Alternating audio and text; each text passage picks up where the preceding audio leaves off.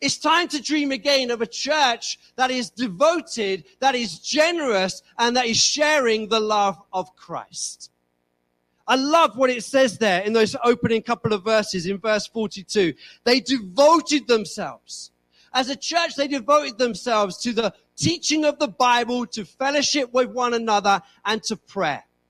I mean, it was full on what they were doing as a church. It was full on what they were known for as a church. But you see, the early church, the early Christians had just seen Jesus die on a cross. They were happy to be fully devoted and full on because what they had seen Jesus go through for each one of them. They knew that this was something to be fully devoted to. And you see, the fully devoted church is something that fills those around them with awe. The fully devoted church is one that has signs and wonders following. The fully devoted church is one that sees lives changed. It's time to dream again of a church that is fully devoted to God's word, to prayer, and to one another.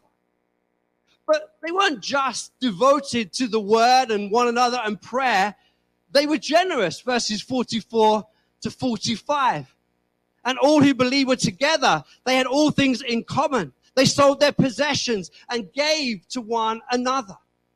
There was no needy person amongst them. There was crazy generosity in the life of the early church. Now let me say, Hope Church has always been an incredibly generous church. In 2020, when lockdown was at its height, this church gave incredible sums of money to Colombia, to Zimbabwe, to refugees here in Newark. And then last year, as we looked to take on this building, when this church was at its smallest that it had been for years, it gave the largest special offering that has ever been given. Generosity that is flowing from the life of the church. Hope Church, it's time to dream again of generosity, radical generosity that is given to missions. But not only was the early church one that was devoted and generous, it shared the love of Christ. Verse 47, it says there that daily people came to Christ. Daily people were saved. Hope Church, it's time to dream again, to dream of our friends and family being saved and being added to God's family. It's time to dream again that as we sow the seeds of the gospel, we would see fruit. I love the parable of the sower because it tells us that as we sow, there's a 25% success rate. It says as we sow, some will fall on good ground. We're to be a church that dreams again, to invite people to come to follow, to come to know Jesus as their Lord and Savior. It's time to dream again from Acts chapter 2 of a church that is devoted, of a church that is generous, radically generous, and a church that shares the love of Jesus. Second snapshot from the early church. We're going to turn to Acts 13. Verses 1 to 3. Acts 13, verses 1 to 3. Now, in the church at Antioch, there were prophets and teachers. There was Barnabas, Simeon, called Niger, Lucius of Cyrene, Manaen, who had been brought up with Herod the Tetrarch, and Saul. While they were worshiping the Lord and fasting, the Holy Spirit said, "Set apart for me Barnabas and Saul for the work to which I have called them." So after they had fasted and prayed, they placed their hands on them and sent them off. Acts 13 is the turning point in church history. Acts 13 is the point where the church goes out. Church is turned inside out from this moment on. And what I love in Acts 13 is the diversity of the church. In that first verse of Acts 13, there is incredible diversity. First, we have that there was prophets and teachers there in Antioch. Prophets who were thinking about the future and teachers who were rooted in God's word and in the past. prophets who had the Rhema word of God, and teachers who had the Logos, timeless word of God. And look at the people that are named. Barnabas, the son of encouragement, who was a Jew, who was kind of the Robin to Paul's Batman. There was Simeon from Niger, who was a black man. There was Lucius of Cyrene from a coastal town in North Africa. There was Manion, who was upper class, a part of the court of Herod, an upper class man. And then there was Saul himself, Saul the terrorist, who became known as Paul. Right there in the DNA of the church, as the church is sent out, it is diverse and it is creative. Hope Church before me today is a diverse church of black and brown and white, of many nationalities, of rich and poor, of old and young. And we celebrate God's creativity and God's diversity. There's such a beautiful diversity in the fact that we are united in Jesus Christ. Different in so many ways, but united in Jesus Christ. Galatians 3 verse 28, neither Jew nor Greek, male nor female, slave nor free. We are all one in Christ Jesus. Acts 13 is this sending out moment. Sending out moment, AD 47, that's roughly when Acts 13 took place. Between AD 47 and AD 57, so in the span of 10 years, Paul does 3 missionary journeys. He roughly, the commentators think, traveled 10,000 miles preaching the gospel. And it began here in Acts 13. And every church plant that Paul planted, and every epistle that Paul wrote, and every man and woman that was saved under the preaching of Paul, you can trace back to this moment in Acts 13. So I want you to hold on to something and think something for a moment. Put your thinking hats on for a moment. All of these churches are a dream within a dream. All that happens from Acts 13 onwards, it is a dream within a dream within a dream. I wonder, many of you probably have seen the film Inception, Christopher Nolan film from 2010. If you haven't, I'll give you a quick summary. So in this film, there are extractors who will infiltrate the subconscious minds of their targets. They will extract information while their targets are in a dream-like state. One of the extractors is Leonardo DiCaprio. Now, Leonardo goes beyond this because he tries something different. He tries inception. You see, instead of extracting an idea out of the subconscious, he plants an idea into the subconscious and into the mind of the target. I love this because I think that's a real wonderful picture of what the Holy Spirit does. It's how the Holy Spirit works. The Holy Spirit plants ideas and dreams into our subconscious. Now, in the film, one of the extractors asks, how does this work? And how deep do you need to plant the idea? 3 levels down, Leonardo says. 3 levels down, you plant the idea. 3 levels down. A dream within a dream within a dream. That whole idea frames the film. The whole idea itself comes from a poem by Edgar Allan Poe, but that whole concept is framed in the film. Now, back to the book of Acts for a moment. You see, the diversity and creativity of Acts 13, that moment of sending out, that moment of diversity, it leads to a dream within a dream within a dream. You see, we all eat from fields that we did not plant. We all live in houses that we did not build. No one dreams in a vacuum. The dream which is called Hope Church, which was called Hope Church 12 years ago when it began in a school called Sarah Bonnell School, not far from here in Stratford. The dream that was the reality 12 years ago of Hope Church Newham started further back than that. It started in a Baptist church in Gants Hill when I was saved age 13 and baptized and felt a call to ministry. It started further back 25 years ago when I went to Mumbai, India, and the dream became refined in a fire. A dream within a dream within a dream. You see, a legacy is what you accomplish, is what others accomplish because of you. That's what a legacy is. What other people build upon what you have done. Success is often growing fruit on someone else's tree.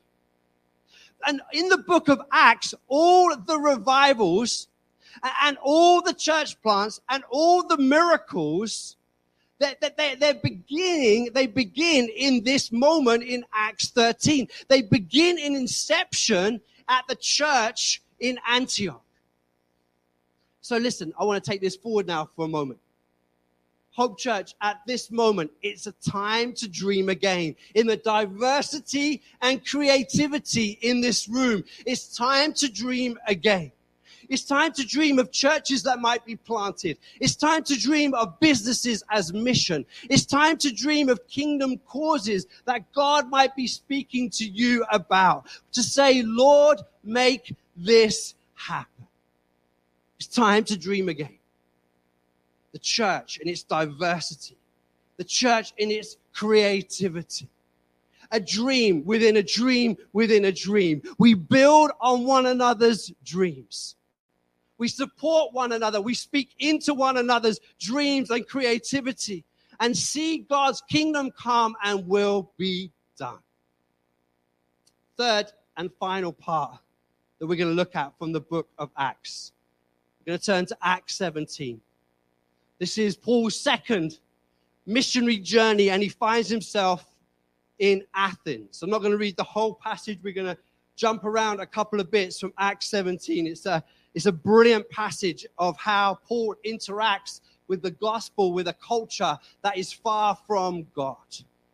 Let me read Acts 17, verses 16 to 18. While Paul was waiting for them in Athens, he was greatly distressed to see that the city was full of idols. So he reasoned in the synagogue with both Jews and God-fearing Greeks, as well as in the marketplace, day by day, with those who happened to be there. A group of Epicurean and Stoic philosophers began to debate with him. Some of them asked, "What is this babbler trying to say?" Others remarked, "He seems to be advocating foreign gods." There's a bit more on the next slide, I think. They said this because Paul was preaching the good news about Jesus and the resurrection. So Paul goes to Athens, and he goes to the marketplace. He goes to the Areopagus. He goes to the place of ideas. He engages with the world. He does not sit separate and set apart. He engages with the world. He looks to bless this city that he's just come to. He's looked to share what he is for and not speak about what he is against. And verse 18, he gets caught in this crossfire. He gets caught in this crossfire between the Epicureans, who said life is what you should eat and drink and be merry, and the Stoics, who are those who said, no, it's all about moderation. It's all about being serious. And Paul's strategy here is brilliant because what he does is not debate with one or the other. No. He doesn't debate morals or ethics. He just preaches Jesus and the resurrection. You see, he speaks about Christianity and what is unique about Christianity, the empty tomb. That Jesus has defeated death, that there is no grave to Jesus Christ because the only grave is an empty one. He speaks about the fact that Jesus is alive, that there is a risen Savior. That's what he does. That's what Paul does. He comes to a new city. He goes into the darkness. He lights a candle and he speaks about the resurrection. He speaks about Jesus. He doesn't debate the whys and the wherefores. He doesn't debate the morals and the ethics. He just shines the light, which is Jesus Christ. Verse 22 to 23. So Paul, standing in the midst of the Areopagus, said, "Men of Athens, I perceive that in every way you are very religious. For as I passed along and observed the objects of your worship, I found also an altar with this inscription, to the unknown God. What therefore you worship as unknown, this I proclaim to you. The God who made the world and everything in it, being Lord of heaven and earth, does not live in temples made of man, nor is he served by human hands as though he needed anything, since he himself gives all mankind life and breath and everything. And he made from one man every nation of mankind to live on all the face of the earth, having determined the allotted periods and the boundaries of their dwelling place, that they should seek God in the hope that they might feel their way towards him and find him. Yet he is actually not far from each one of us, for in him we live and move and have our being.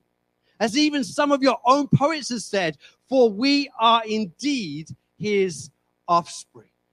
What's Paul doing here? He's saying, look, world is spiritual. The world we live in today is incredibly spiritual. Yes, it's less religious, but it's incredibly spiritual. They were there building an altar to an unknown God. They didn't quite understand what was this and what was that, but they were incredibly spiritual. They believed that there was something else, someone else, some other higher power of being.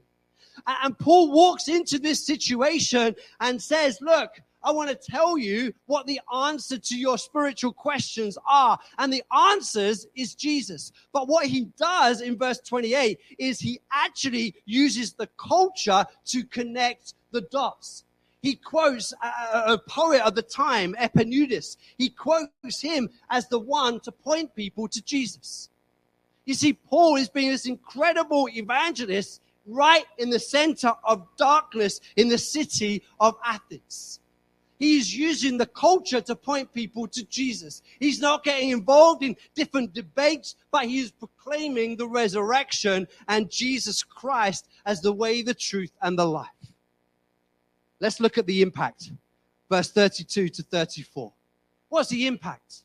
When they heard about the resurrection of the dead, some of them sneered, but others said, "We want to hear you again on this subject."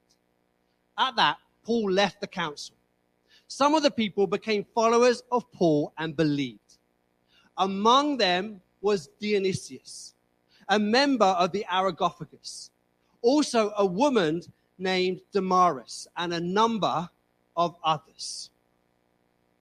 Paul brings light to the darkness, and it ends with Dionysius becoming a Christian. There's some others as well, but Dionysius becoming a Christian, and he became the first bishop of Athens according to church history.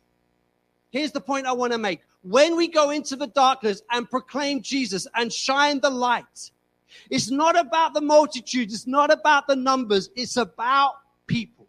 It's about individual people connecting with the gospel, individual people being touched and changed and transformed by the good news of Jesus.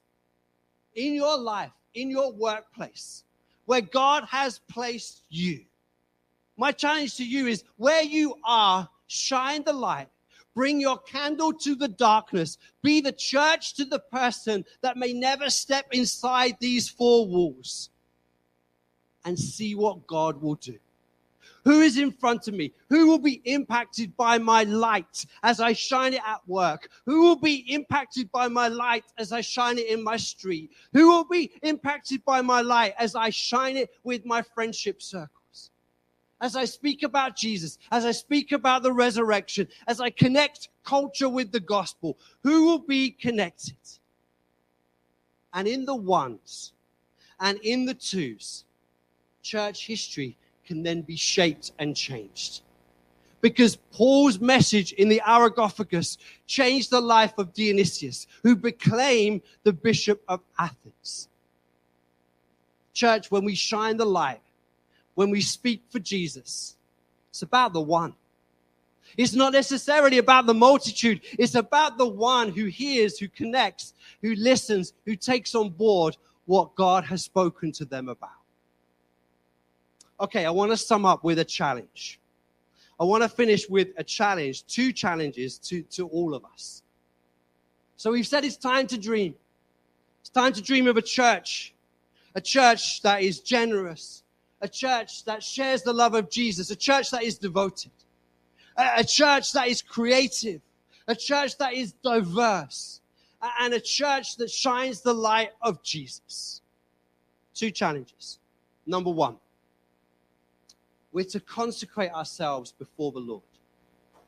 Joshua 3 and verse 5 says this: consecrate yourselves before the Lord, for tomorrow the Lord will do wonders amongst you.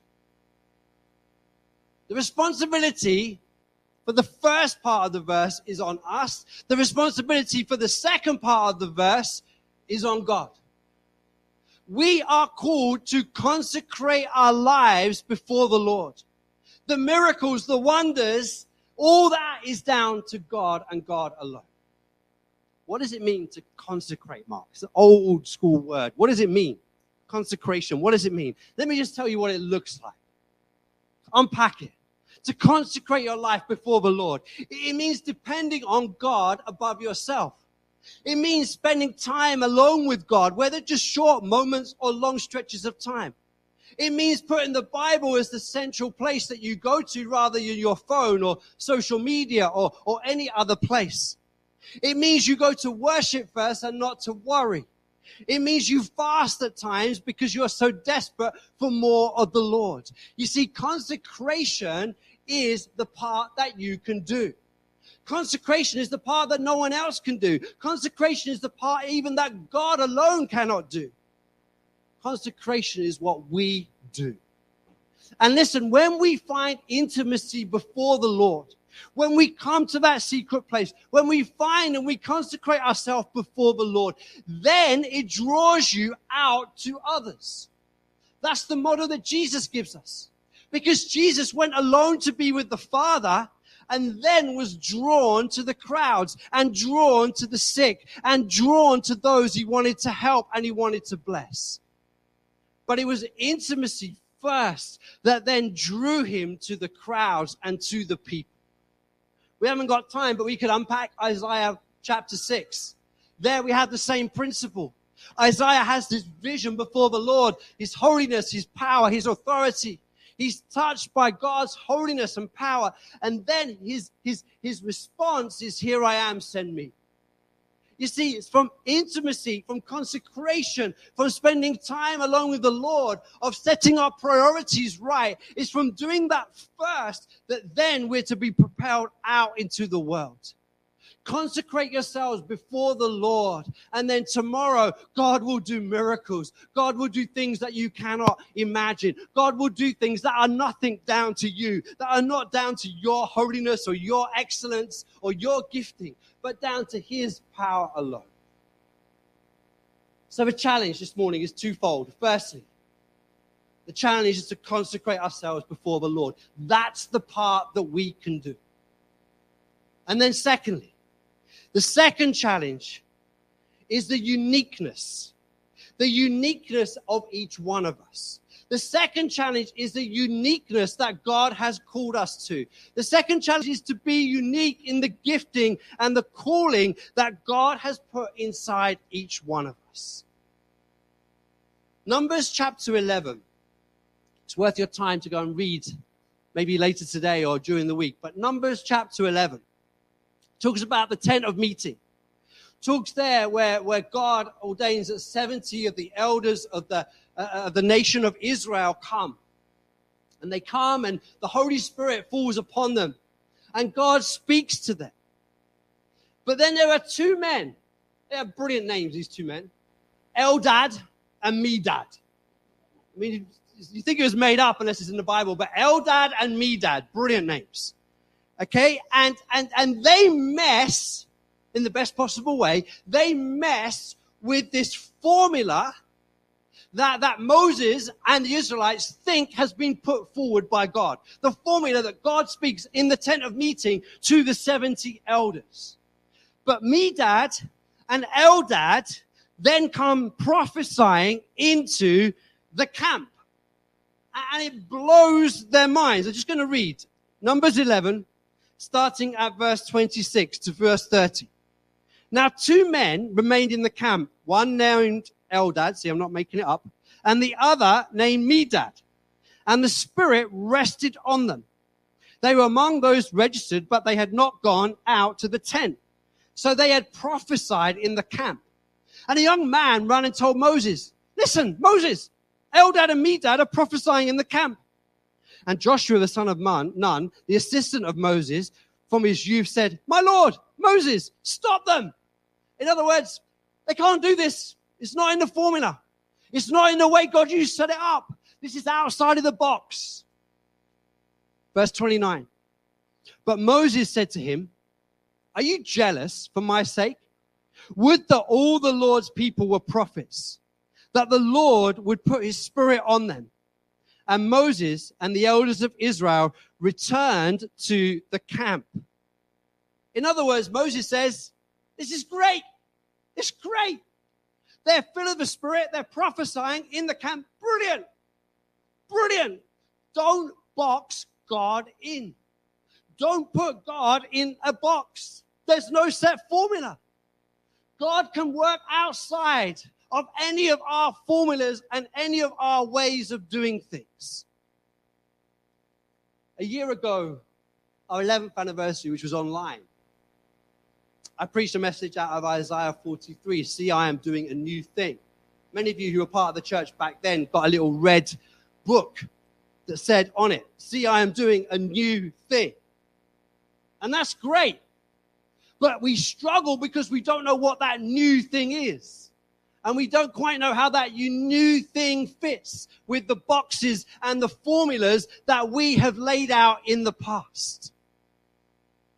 But God says, the 2 things I want each of you to do, and for us, Hope Church, to do as a church, is to consecrate yourselves before the Lord and to be ready to be uniquely used by God.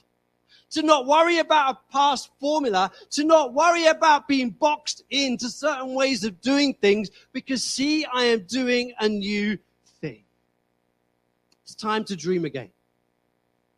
Hope Church, it's time to dream again.